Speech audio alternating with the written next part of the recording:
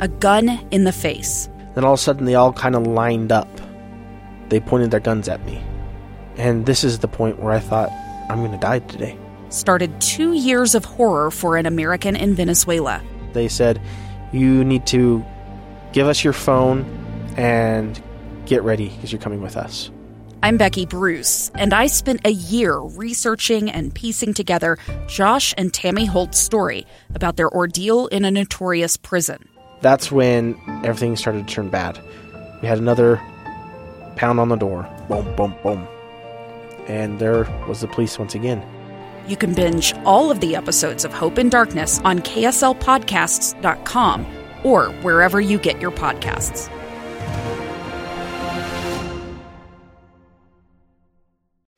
Inside Sources. Inside Sources. Inside Sources. Where KSL offers Utah deeper insights on the news. Host Boyd Matheson divides rage from reason And elevates the conversation on issues crucial to our community. on KSL News Radio 102.7 FM and 1160 AM. The fall of Kabul, 1 year later. In-depth coverage on Inside Sources. 1 year. 1 year ago today, the Afghan government collapsed and the Taliban swept in to take control of the country. 1 year. 1 year since we saw horrific images of babies being passed over fences, desperate Afghans chasing after airplanes. A year ago, terrorist attack that killed 13 U.S. service members outside the Kabul airport. Now, 1 year later, time to get beyond just the headlines of the United States withdrawal from Afghanistan, and time to think again about what life is like, what lessons we learned, and what comes next. Let's begin. Think you know the news of the day? Think again. Well, we do want to get beyond just the headlines today, and to help us do that as we look back and as we look at where we are and as we look forward, Miles Hansen is President and CEO of World Trade Center Utah and has been a great inside source for us in looking at this particular region of the world and following along as we've gone over the course of the last year. Miles, thanks for joining us today. Hey, Boyd, as always, it's good to be on. Well, let's start with kind of the high level as we look back 1 year. What are some of the things that just stand out, and then we'll kind of dig into each of those as we look at where we are and what comes next. You know, Boyd, at a high level, I really appreciate you spending some time on this today because it's important for us as Americans, and certainly here in Utah, to take a moment and remember the trauma, the chaos, the lives that were lost and disrupted a year ago as the Taliban swept across the Afghanistan and took control of the Afghan government in the country. The world has moved on. Russia and Ukraine dominate the headlines.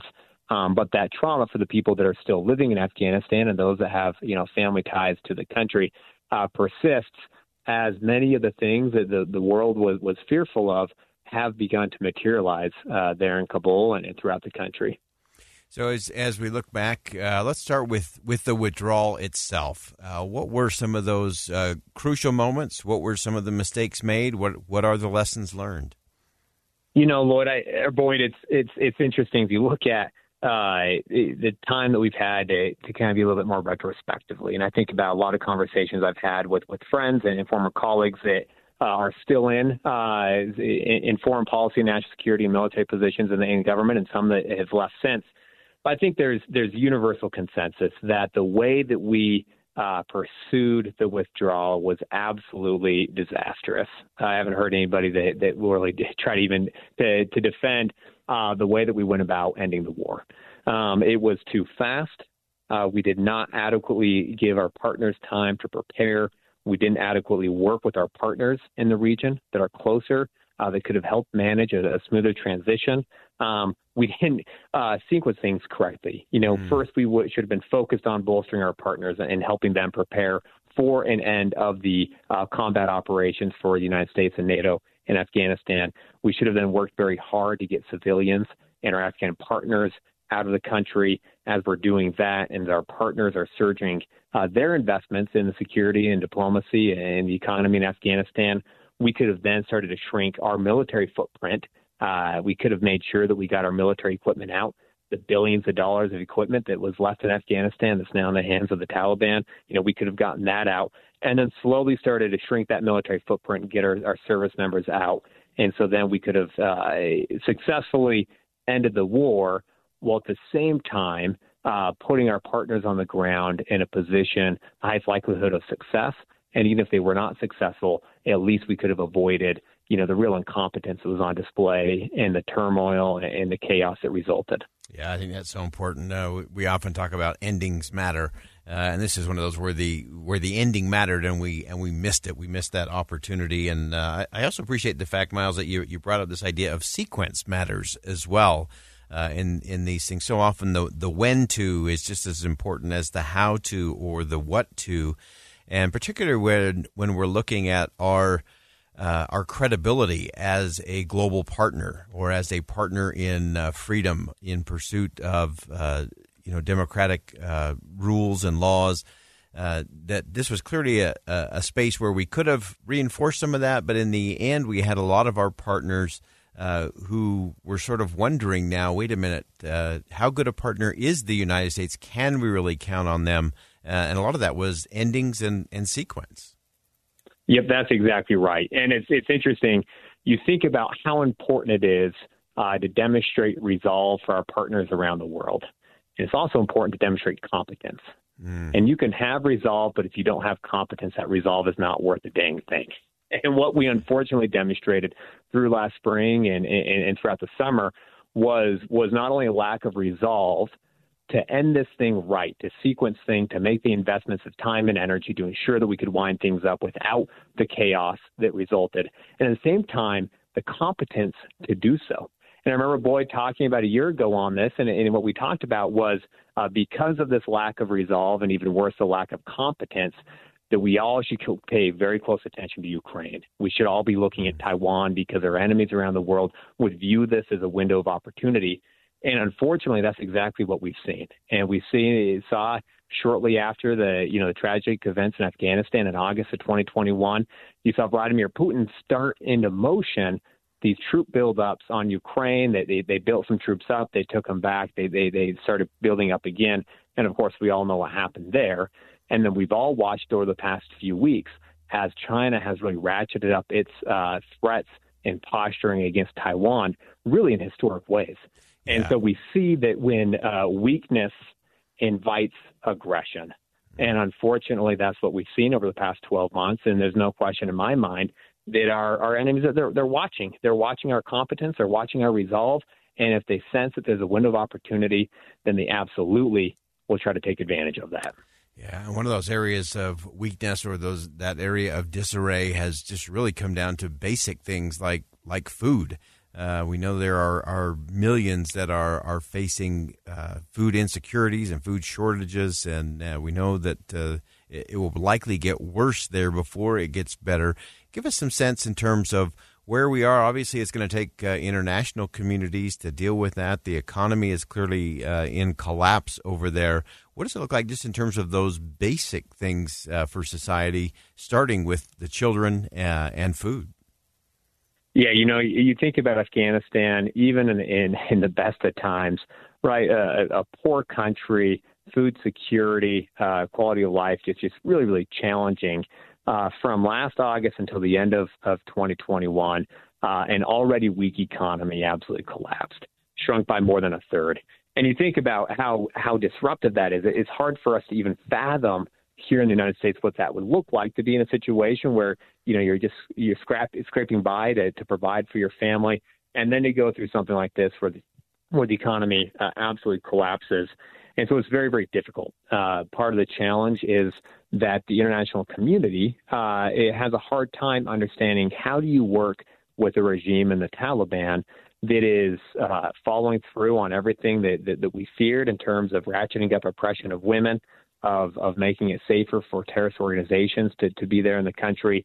On the one side, how do you hold them accountable for these negative policies and things that they're allowing, while at the same time demonstrating some humanity and compassion and support for the people of Afghanistan, who unfortunately are the ones that are bearing the brunt of this economic collapse? All right, great insight there. And we're going to stay with the question a little longer today. We're spending our whole first hour looking back, looking at where we are, and more importantly, looking at what comes next as it relates to Afghanistan. Miles Hansen's agreed to stay with us for one more segment. When we come back, we're going to dig into some of those human rights, especially women's rights, young women in particular, and education, what this means for the future of the country and the future of freedom in the region. Stay with us. Much more to come on Inside Sources here on KSL News Radio. Think again with Boyd Matheson on KSL News Radio. The fall of Kabul, 1 year later. In-depth coverage on Inside Sources.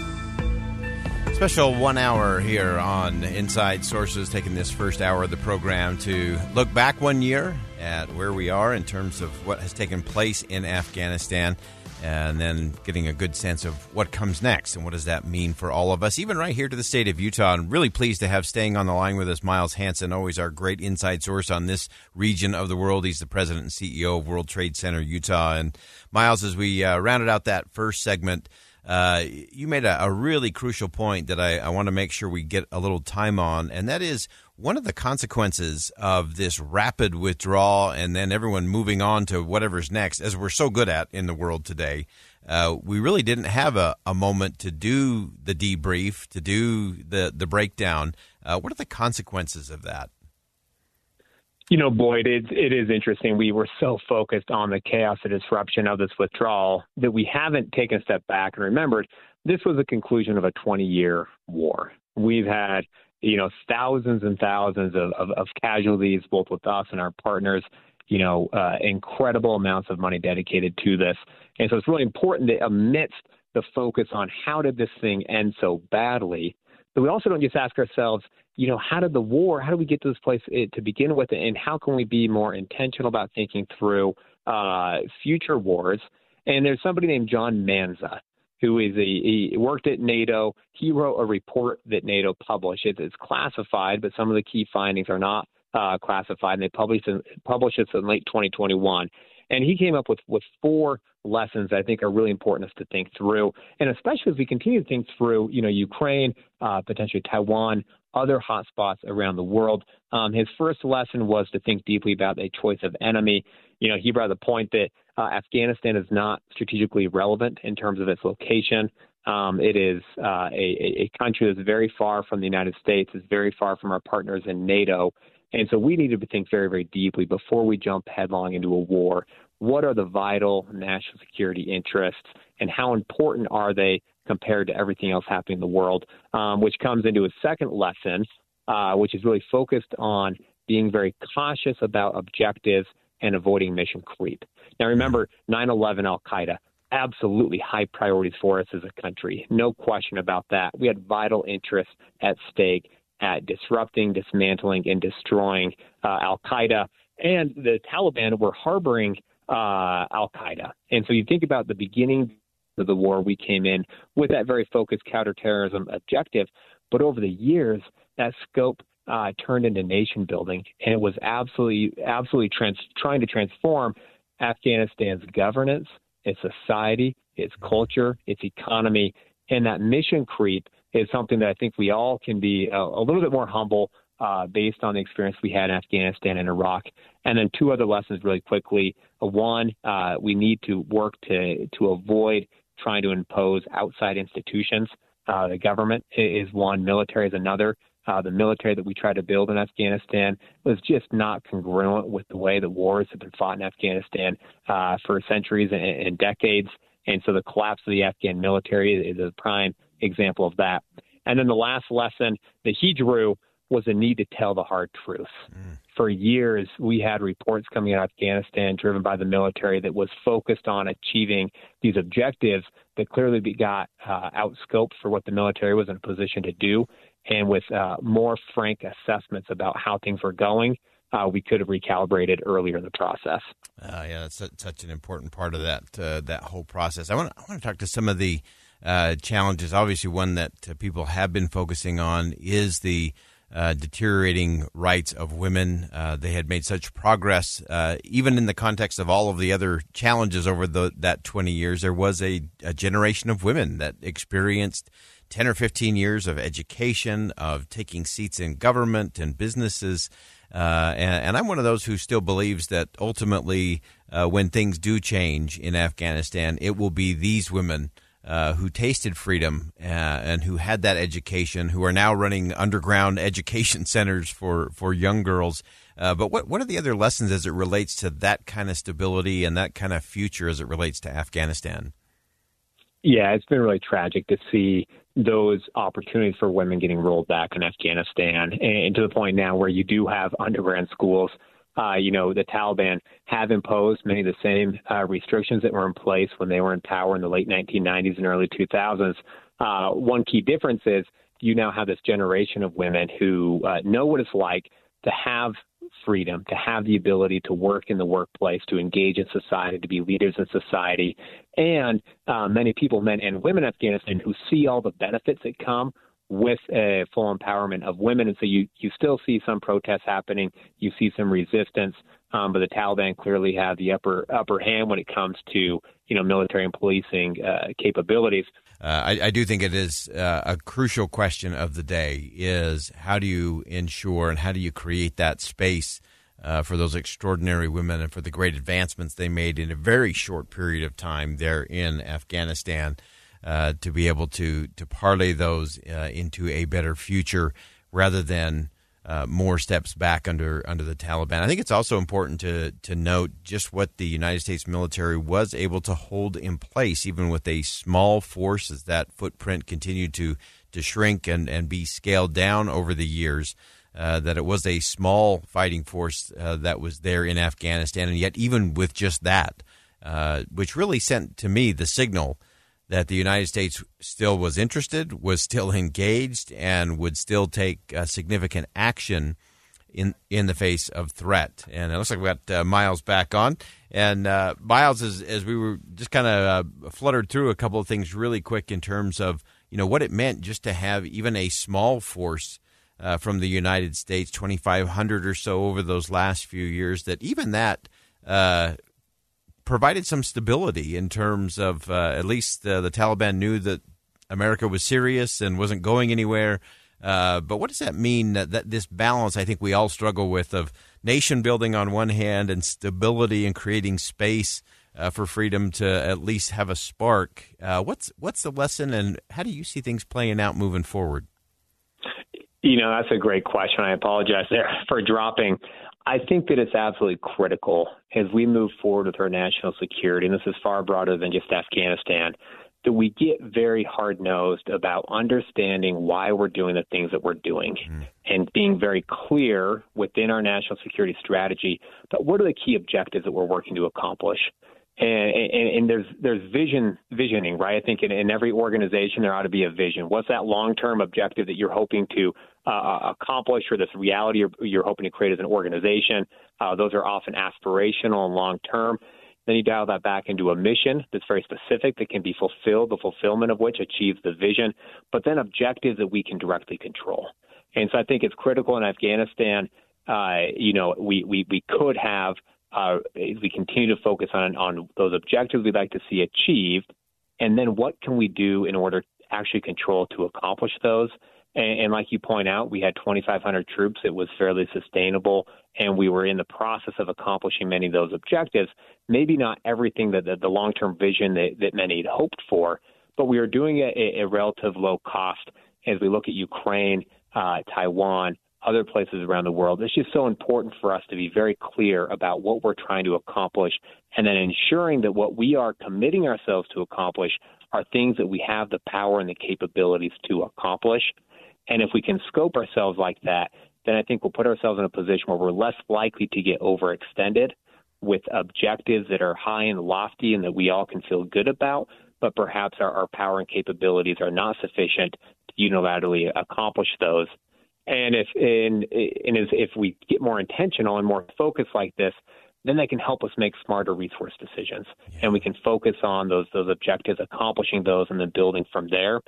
But I just think that in Afghanistan, we got way too aspirational. We got out trying to accomplish things that we didn't have the ability to do. And therefore, at the end of the day, we ended up failing and not only not accomplishing those objectives that were measurable and attainable, but in fact, in a lot of ways, the country's reverting back to the way it was before we began our war there. Yeah, great insight as always. Miles Hansen, President and CEO of World Trade Center Utah. And this, to me, is what Miles has been talking about. This is the ultimate art of war. Strategy without tactics is the slowest path to victory. Tactics without strategy is just the noise before defeat. And I think that's where we ended up. Miles, thanks so much for joining us. Thanks, Floyd. Have a great day. We're going to step aside for a quick bottom-of-the-hour news. When we come back, we're going to stay with the question as we have a special hour-long coverage here on Inside Sources. We'll be joined by Fiona Harrigan of Reason as we talk about some of the refugee and evacuees and where their plight is and what comes next. Stay with us. It's the story of an American held in a dark Venezuelan prison. Then all of a sudden, they all kind of lined up. They pointed their guns at me. And this is the point where I thought, I'm going to die today. I'm Becky Bruce. I spent a year working on Hope in Darkness, which now has more than 2 million downloads. Find it on kslpodcast.com or wherever you listen to podcasts.